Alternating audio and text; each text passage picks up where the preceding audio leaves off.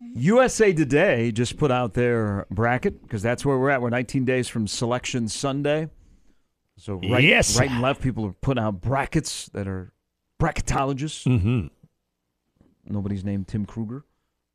USA Today has Marquette as a 3 seed. Wow. A lot of people, including Tim, has them as a 4. Has Creighton at a 5. USA Today has Creighton as a 5, playing Southern Miss. Opposite Indiana, which will be playing Drake. Ooh, which has made a run to get back near the top of the Missouri Valley Conference with Bradley. You like storylines? I like storylines. Creighton and Drake playing each other, that would possibly be fun. In a round of 32 game. Like that would the be good cool. old days. But the USA Today has Indiana and Drake. I think IU has a better chance to go further than any Big Ten team, and that includes Purdue. Because I don't like Purdue's freshman guards this time of the year, and I think Purdue will be officiated differently than they're officiated in the Big Ten, especially Zach Edey. And I think that will impact their game. Edey doesn't get called for much in the Big Ten. I think when they get to the NCAA tournament, he will get called for more fouls, which means they're going to have to make a major adjustment. But with that said, tonight is a second-round NCAA game at the Chi that begins at 7:30. Am I totally missing where Joey Brackett says Marquette? I'm like looking at between 3, 4, and 5. Maybe I just completely overlooked something. Does he have him as a 2, which would be a shaka? I see what you did there. Yeah. No. Shaka Smart, Coach of the Year in the Big East? He has to be. Mm-hmm. Yeah.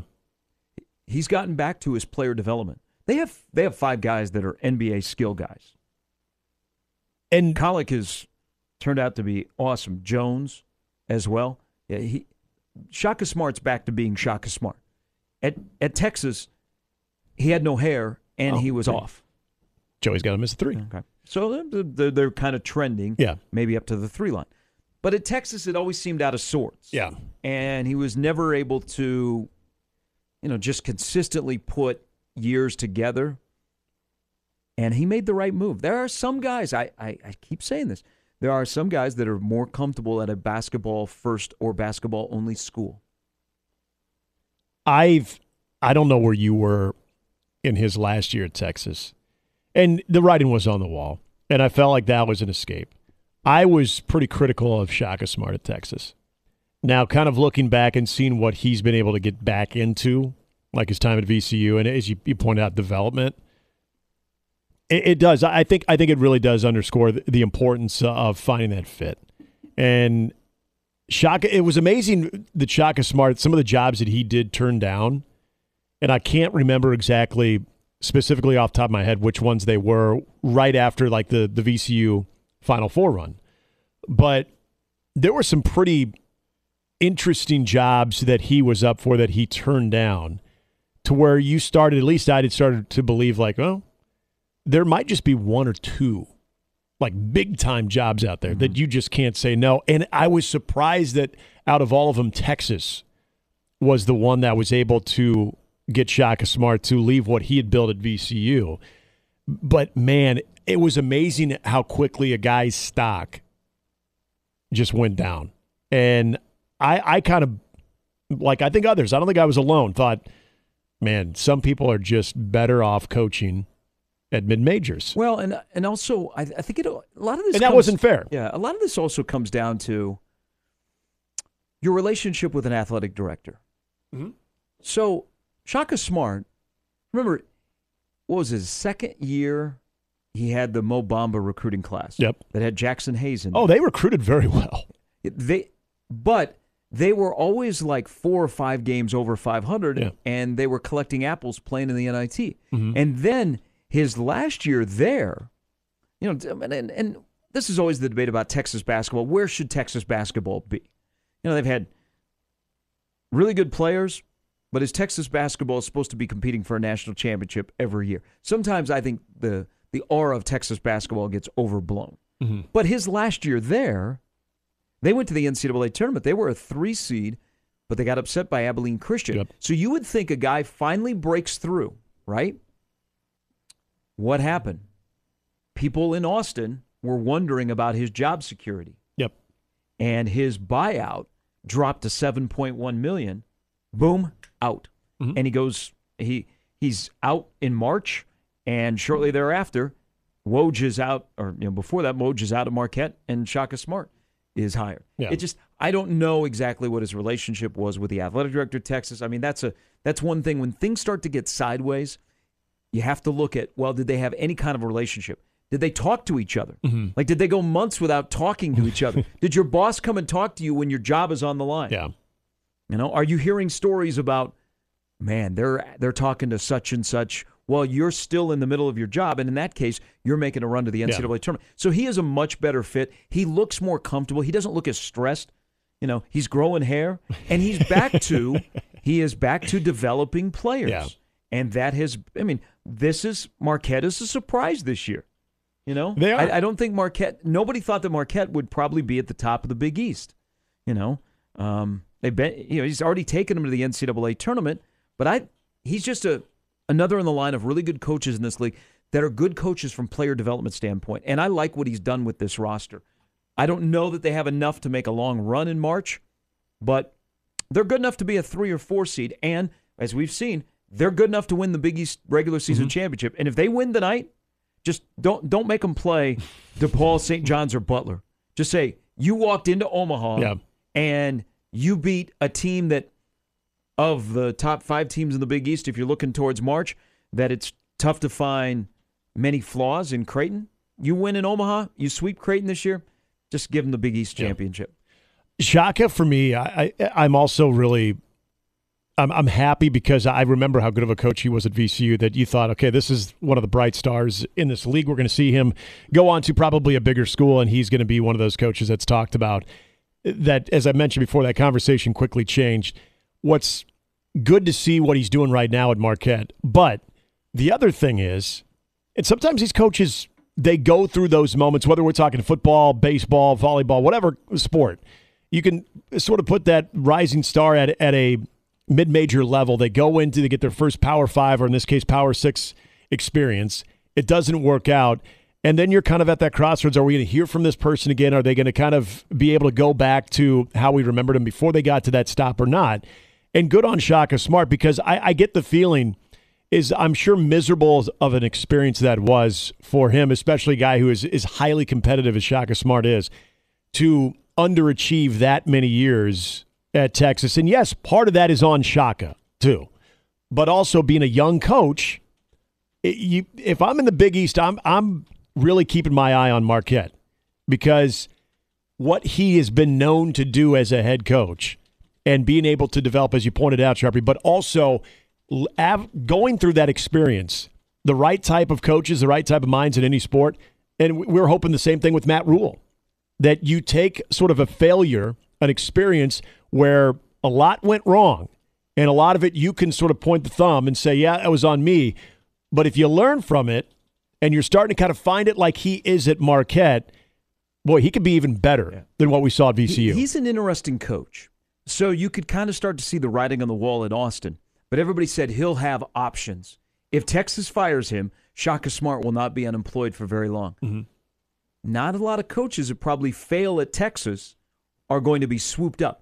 But here, we did this with the Frost hiring class around college football, how Jonathan Smith and Chip Kelly really are the only two that have done well, or actually are still in their job that they were hired when, the hiring cycle of 17 for the 18 season. The year that Shaka Smart was hired at Texas, Iowa State had to replace a guy named Fred Hoiberg. They hired Steve Prohm. Mm-hmm. He kind of used Fred's players, and they went to the NCAA tournament 3 or 4 years, and they were a 4, 5, and 6 seed, and they went to the Sweet 16 his first year, but he was with Fred's players. Yeah. Well, he came from Murray State. I don't know if you guys are following this or not in mid-major basketball. He's back at Murray State. Yep. Mike White at Florida. That looked like a really good hire. Mm-hmm. Mike White was coming from Buffalo. All right, good hire. Didn't work out. Mike White's still in the SEC. He's now at Georgia. Mm-hmm. We talked about Shaka Smart. The only guy that is still in his role that was a high-profile Power 6 hire in that Shaka Smart hiring to Texas, Rick Barnes. Yep. Where did he come from? Texas. And Rick Barnes has got Tennessee in the national championship mix now every year. Chris Mullen was hired the same year. Bobby Hurley. Bobby Hurley, who is still at Arizona State. Yep. Ben Howland, no longer at Mississippi State. Avery Johnson, no longer at Alabama. Dave Lato, no longer at DePaul. That was the year, the 2015 hiring class, the biggest hires, and there's one guy that's left, and that's Rick Barnes. And I still think there are a lot of Texas fans. I know this happens a lot. You get the don't know what you got until it's gone. And I remember hearing from some Texas fans, not close personal friends, but hearing a little bit of that chatter that, some Texas fans felt like that was maybe a little bit more premature, but others felt like, hey, you know what? We need to be better than we are. Final Fours aren't good enough. National championship mixes, that's where we need to be in. And Rick Barnes, he won a lot there. And he's showing it, and this is where them to a Final Four. Exactly. Texas never went to Final Exactly. Fours. And that was that the 03 Final Four? Yeah. TJ Ford. Yeah. They had a good squad. But when I think of coaches that when I feel like maybe they didn't get the runway that they had deserved, to see what Rick Barnes is doing over at Tennessee, there's no question he's getting the last laugh at that. He's better off now. He's in a program that he has I think a much better direct path to playing in that final game than what he did at Texas. But yeah, now you look at Texas basketball since firing Rick Barnes, had been great. Well, Rick Barnes could always recruit, and he's recruiting to Tennessee.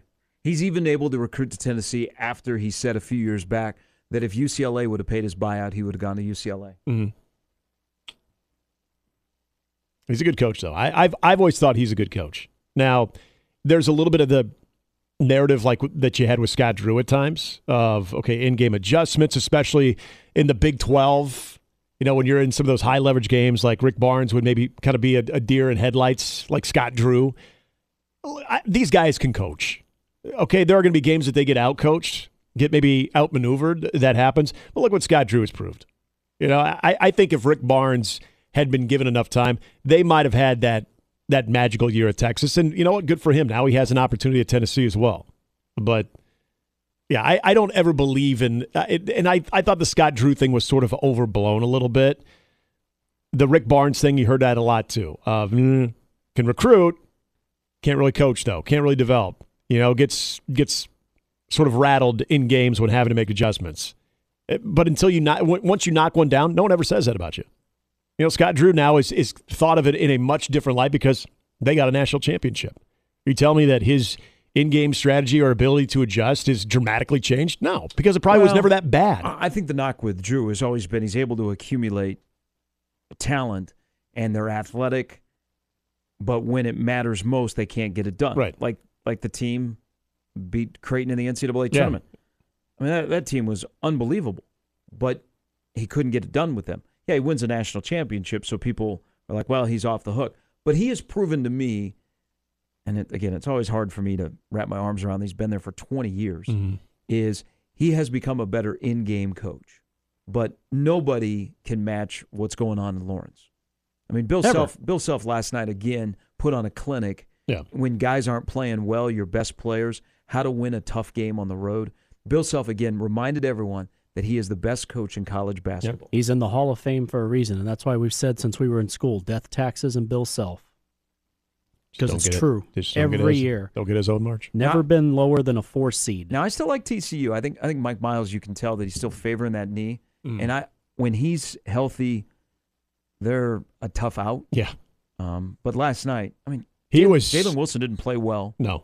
They had some weird combinations. Thank God they have DeJuan Harris, who's one of the best passing point guards in the league. He's playing well lately, too. But they found a way to win. They didn't score a field goal. They didn't hit a shot in the last 4:45 and still won the game. And it's not like they were up by 17 and TCU came back. That was a 3, 4, 5-point game the entire night. Grinded out game. Well, and tournament-like game. What TCU did to Lawrence not too long ago, too, to go to Fort Worth and to have, you pointed out, it's a big part of that win. And it, again, goes back to Bill Self. If you were to sort of return the favor on the road to TCU, you would think one of two things would have happened. Either Jalen Wilson or Grady Dick would have a huge game. And neither one of them did. And Kansas has shown in the last month that they can win with Jalen having an off night. I mean, that's your guy. That is your dude. And You look at what they're kind of developing around, and that bench is getting a little bit more deep as well. I saw that, right in front of me on Saturday against Baylor. You've got something there where you don't need, and I thought that about Kansas going this year. Man, they're going to need Jalen Wilson to be Ochai Agbaji, and I don't think he can be. Now, to Jalen's credit, points per game, way up. He's been able, for the most part, to be that guy. But when he's not, and I don't think he's built to be that guy night in and night out, they've got other answers. They can defend, and they got Bill Self. And you don't. Even though right. Jamie Dixon's a really good coach. Yeah, he is. All right, Sam McEwen from the World Herald is going to join us next on Mornings with Sharp and Hanley on 1620 The Zone.